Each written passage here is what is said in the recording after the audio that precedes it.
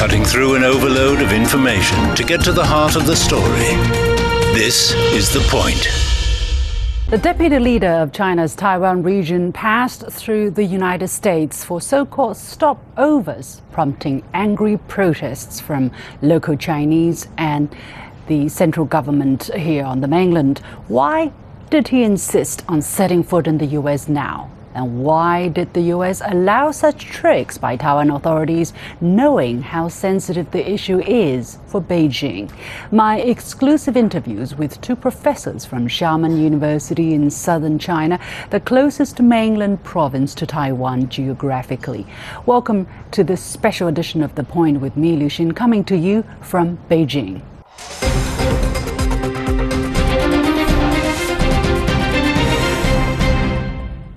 A journey that is part intrigue and part provocation. The deputy leader of China's Taiwan region, Lai Ching-te, set off for Paraguay on Saturday to attend the inauguration of the country's new president. He landed in New York for a so-called stopover on Sunday. During his journey back to Taiwan, he had another layover in San Francisco on Wednesday. China deplores and strongly condemns the U.S. decision to arrange the so-called stopovers for Lai Ching-te and calls him a troublemaker through and through. Who is this 63-year-old troublemaker? What did he plan to achieve through the visits? And what impact would these visits have on the situation across the Taiwan Straits? I was pleased to be joined by Professor Li Peng, head of the Graduate Institute for Taiwan Studies of Xiamen University in southern China. I started by asking him how he understands Lai's intentions behind the visits.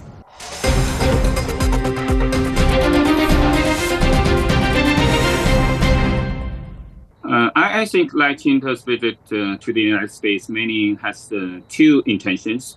One is for the election, and the other is for Taiwan independence.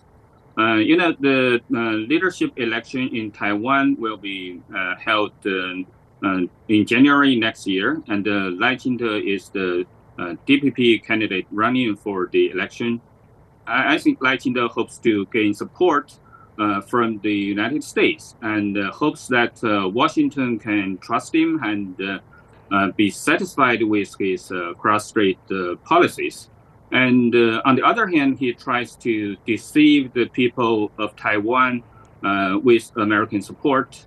And he tries to tell the voters in Taiwan that he has already gotten the United States support and passed the so-called exams of the U.S. government.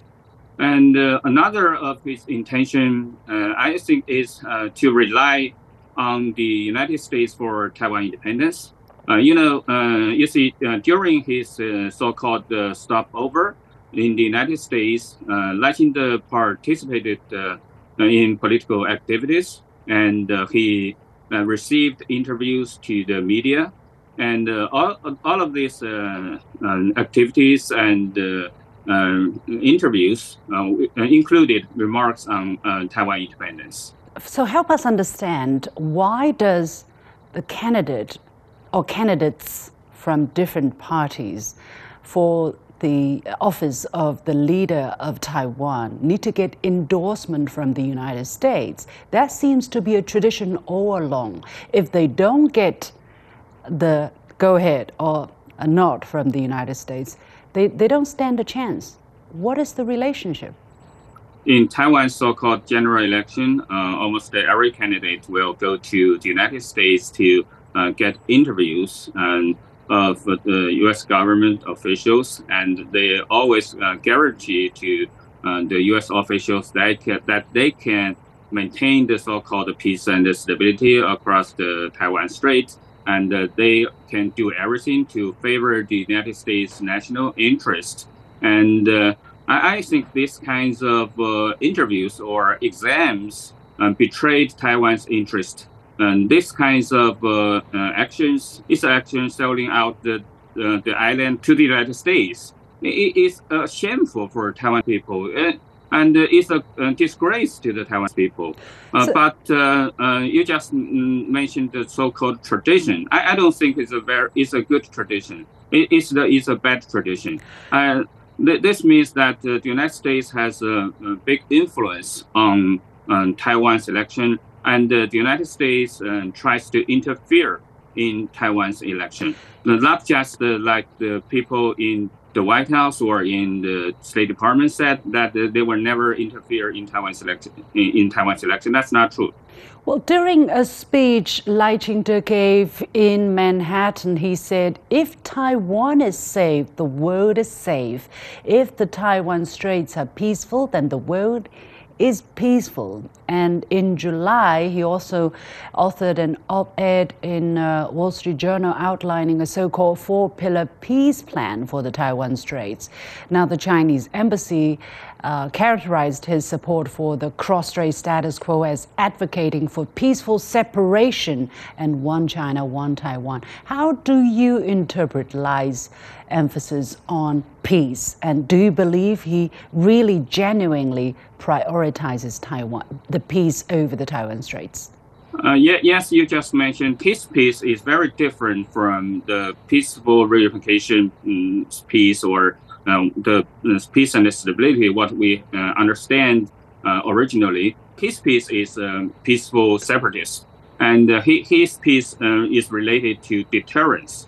So, but the problem is whether Taiwan can deter China many activities, and also whether Lai Ching-te is capable of achieving peace. We all know that Lai Ching-te has openly advocated for Taiwan independence several times when he was the legislator and when he was the mayor of Tainan. And also he described himself as a pragmatic worker for Taiwan independence. And, in the island, he got strong support from Taiwan independence fundamentalists. So he not only also at the same time, he refused the one China principle, and he said he would never accept the 1992 consensus. Also, in recent days, we can see attacks in Chinese man's political and social system. He advocates the so-called democracy or freedom or something like that. But at the same time, they attacked many political system. They also is hindering the cross-strait people to exchanges. So you can, if you look at the history of what Lai Ching-te said and what Lai Ching-te did in the past, I don't think the people in Taiwan or in the world would believe that Lai Ching-te can bring peace to the Taiwan Strait. The United States government, they have repeatedly said that they do not support Taiwan independence. What do you gauge is the U.S. attitude towards Lai Ching-te, and by allowing him to so-called stop over in the United States, is that a tacit endorsement of Lai as a potential candidate for the Taiwan leadership position? I think the United States want to make sure that the Lai Ching-te can follow the United States policy.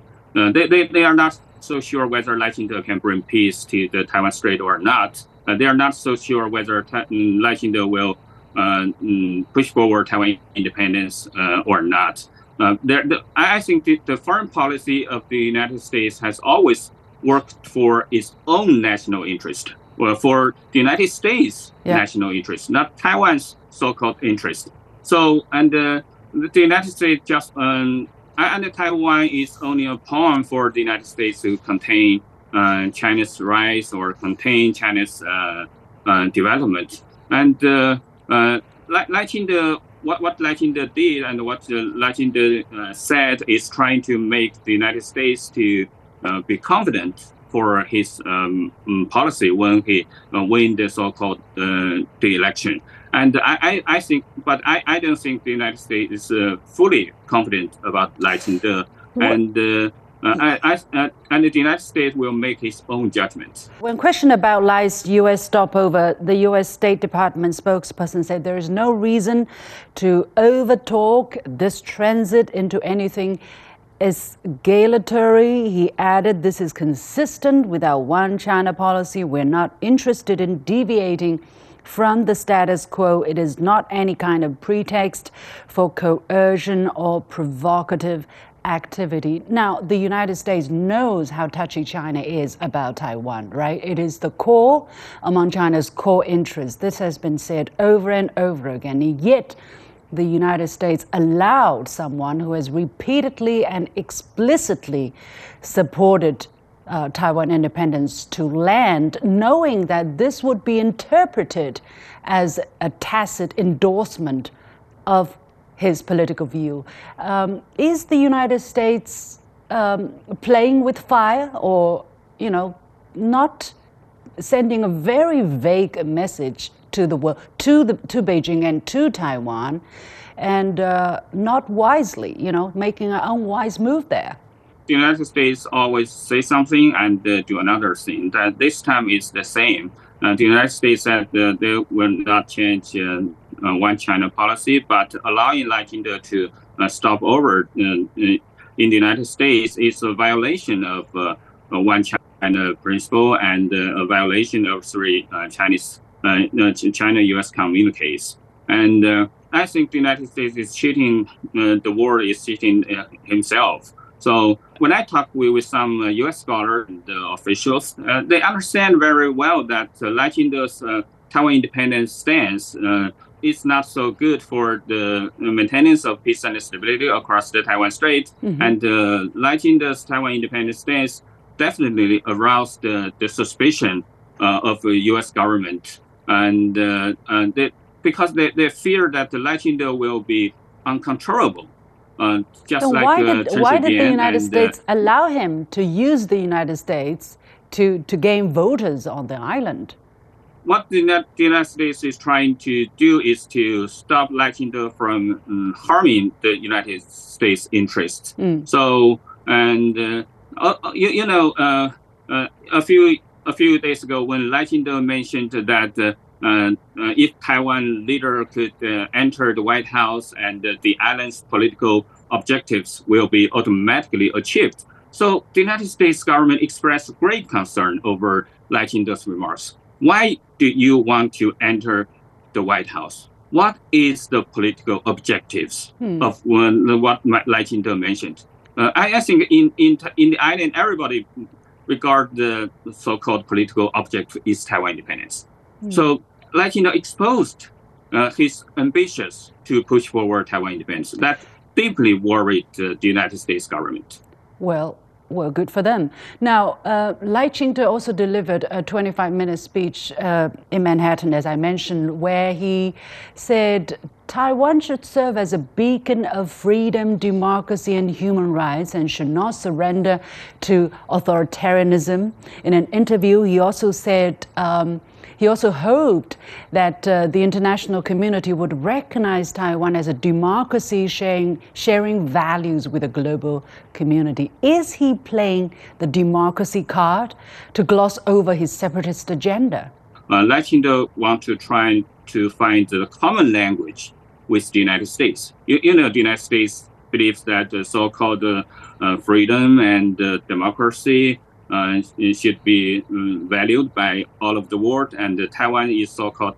They call themselves is a democracy society or something like that. So they are trying to find common words with the United States, and with these kinds of common words, they can gain support from the United States, and the United States will support Lai Ching-te's Taiwan independence stance or something. Is Taiwan a real democracy? Of course not. When I talk with some people in Taiwan, the people said no matter what parties, KMT or DPP, they are not so satisfied. But they have no choice. They have to choose one. Also, when if you travel to Taiwan, you can say some people will tell you democracy is just the day they vote. After the day, there were no democracy. I have interviewed Taiwan's young person who is a video blogger on the mainland, and when she advocates reunification, when he advocates integration between the two sides, her video got heavily criticized. She became victim of 网暴.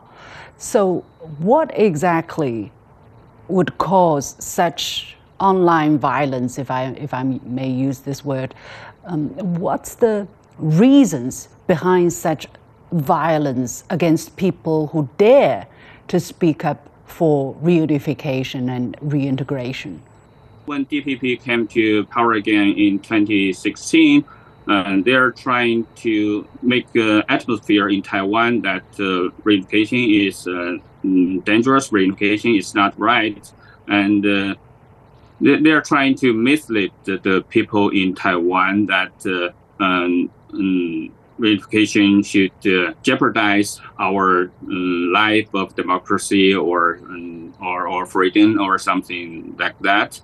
And in a manner, in this year, we want to deepen the integrated development. Integrated development, we just want to encourage more cross-strait people-to-people exchanges. We want to encourage more young people from Taiwan, and they will have a more chance to develop their career. They want to have a better life in Mainland. I think that will benefit the young people in Taiwan, because they have little chance in Taiwan in recent years because of the bad economic atmosphere. I know many young people from Taiwan. They have a very good life in Mainland. They start their career. They find maybe they have a family here and they studied here. They feel very good, and the China government treated them very well. We released a lot of policies favored their development in Mainland, but the DPP authorities never says that in the Mainland. They just jeopardize the cross-strait and people-to-people exchanges. Right now they still refuse to open Mainland travelers to Taiwan. Finally, the role of the United States in the entire Taiwan question. In the very beginning, they were supporting the Kuomintang. They sailed a U.S. Aircraft carrier in the Taiwan Straits as the People's Liberation Army was planning to finally, liberate Taiwan. All of these years, how do you look at the role or the influence of the United States in the Taiwan question? The United States is the biggest obstacle for the unification of China. The situation across the Taiwan Strait over the past several years has been, we call it, complicated and severe. So one of the reasons is DPP authorities' provocation for Taiwan independence, and another reason is the United States intervention over Taiwan issue. So in the last few years, the DPP authorities and the United States government came closer and closer. And the United States want to use Taiwan authorities contain China's rights, and Taiwan authorities want to use the United States to pursue Taiwan independence. So what they are trying to do finally is to stop the reunification and contain Mainland China's rights. So the goal just almost the same. Yeah. Thank you so much, Professor Li Peng, head of Graduate Institute for Taiwan Studies of Xiamen University. Thank you. It's my great pleasure.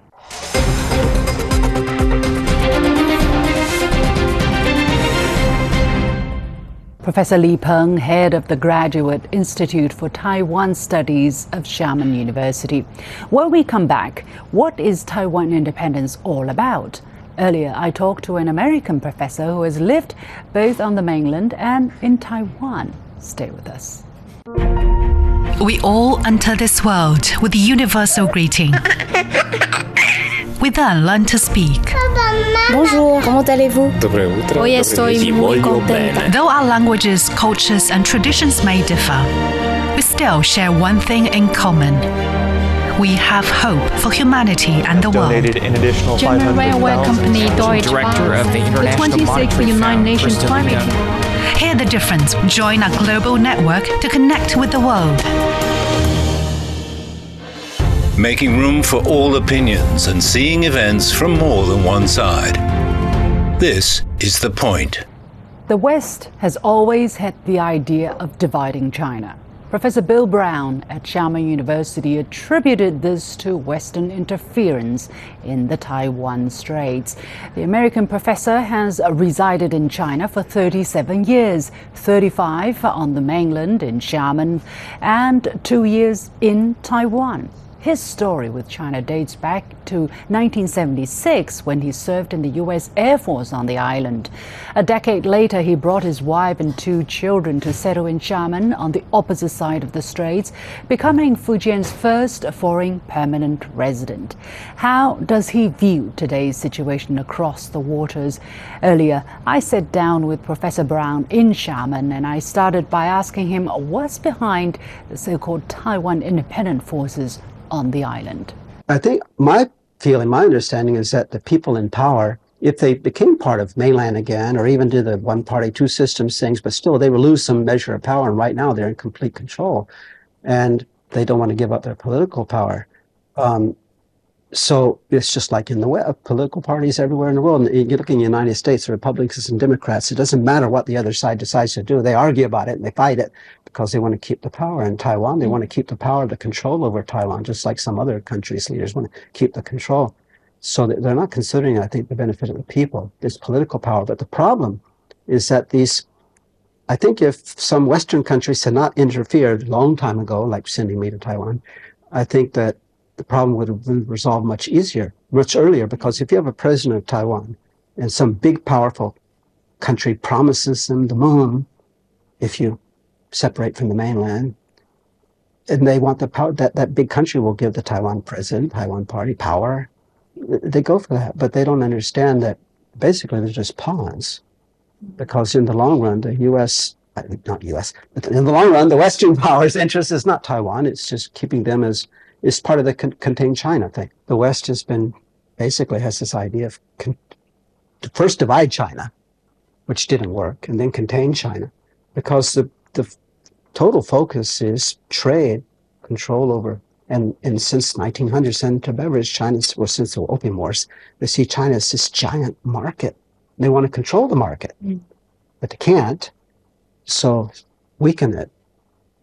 So And I remember when when Hong Kong returned to the mainland in 1997, I wrote several articles, a couple of years even before, I said, the West will try to stop that, because the policy is to separate Taiwan, separate the mainland, and I said, and to strengthen that, they'll try to separate Hong Kong, try to separate Taiwan.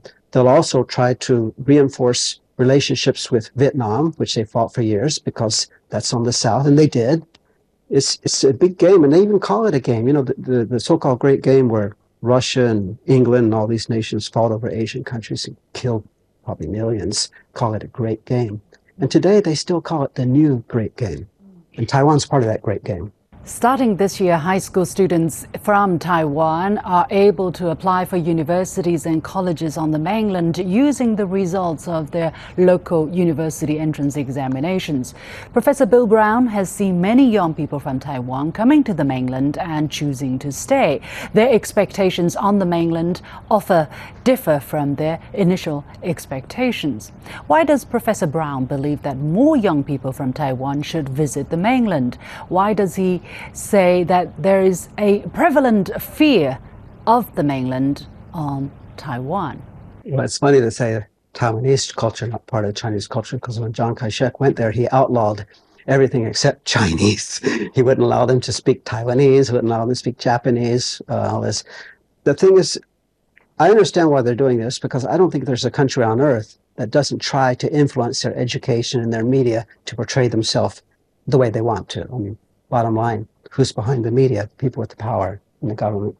So I understand this, but the thing is, when I was in Taiwan, I found the young people afraid of the mainland because of the media, but they were proud of being Chinese. And a lot of them showed a lot of curiosity in the 70s. And in a short time, I was there 7 years ago. They want to know about the mainland, and they're curious about it because this is their heritage, this is their history, and it's hard for them to believe a nation with 5,000 years of history or maybe 5,035, because it was 1988, I was told 5,000. So now 5,035 years of history and such a rich background. And Taiwan is the key to all of it. So, I've met many young Taiwanese here in Fujian, especially Pingtan Island. Many young Taiwanese couples and singles have gone to Pingtan Island to do business there, open bed and breakfasts, open companies, do business. They went to visit. And when they got there, they found out they had relatives in Fujian.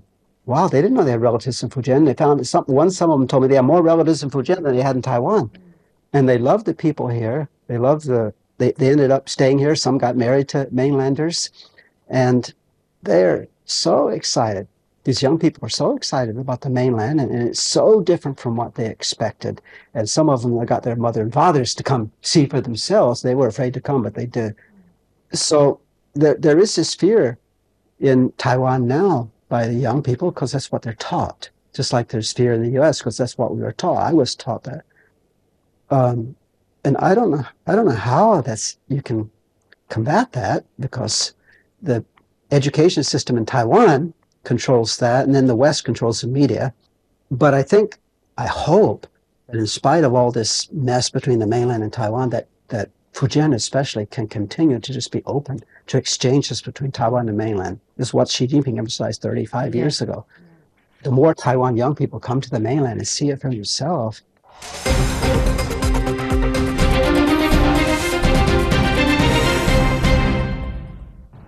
With that, we come to the end of this special edition of The Point with me, Liu Xin. As always, you can follow me on Facebook and Twitter using the handle Liu Xin in Beijing. You've got the point.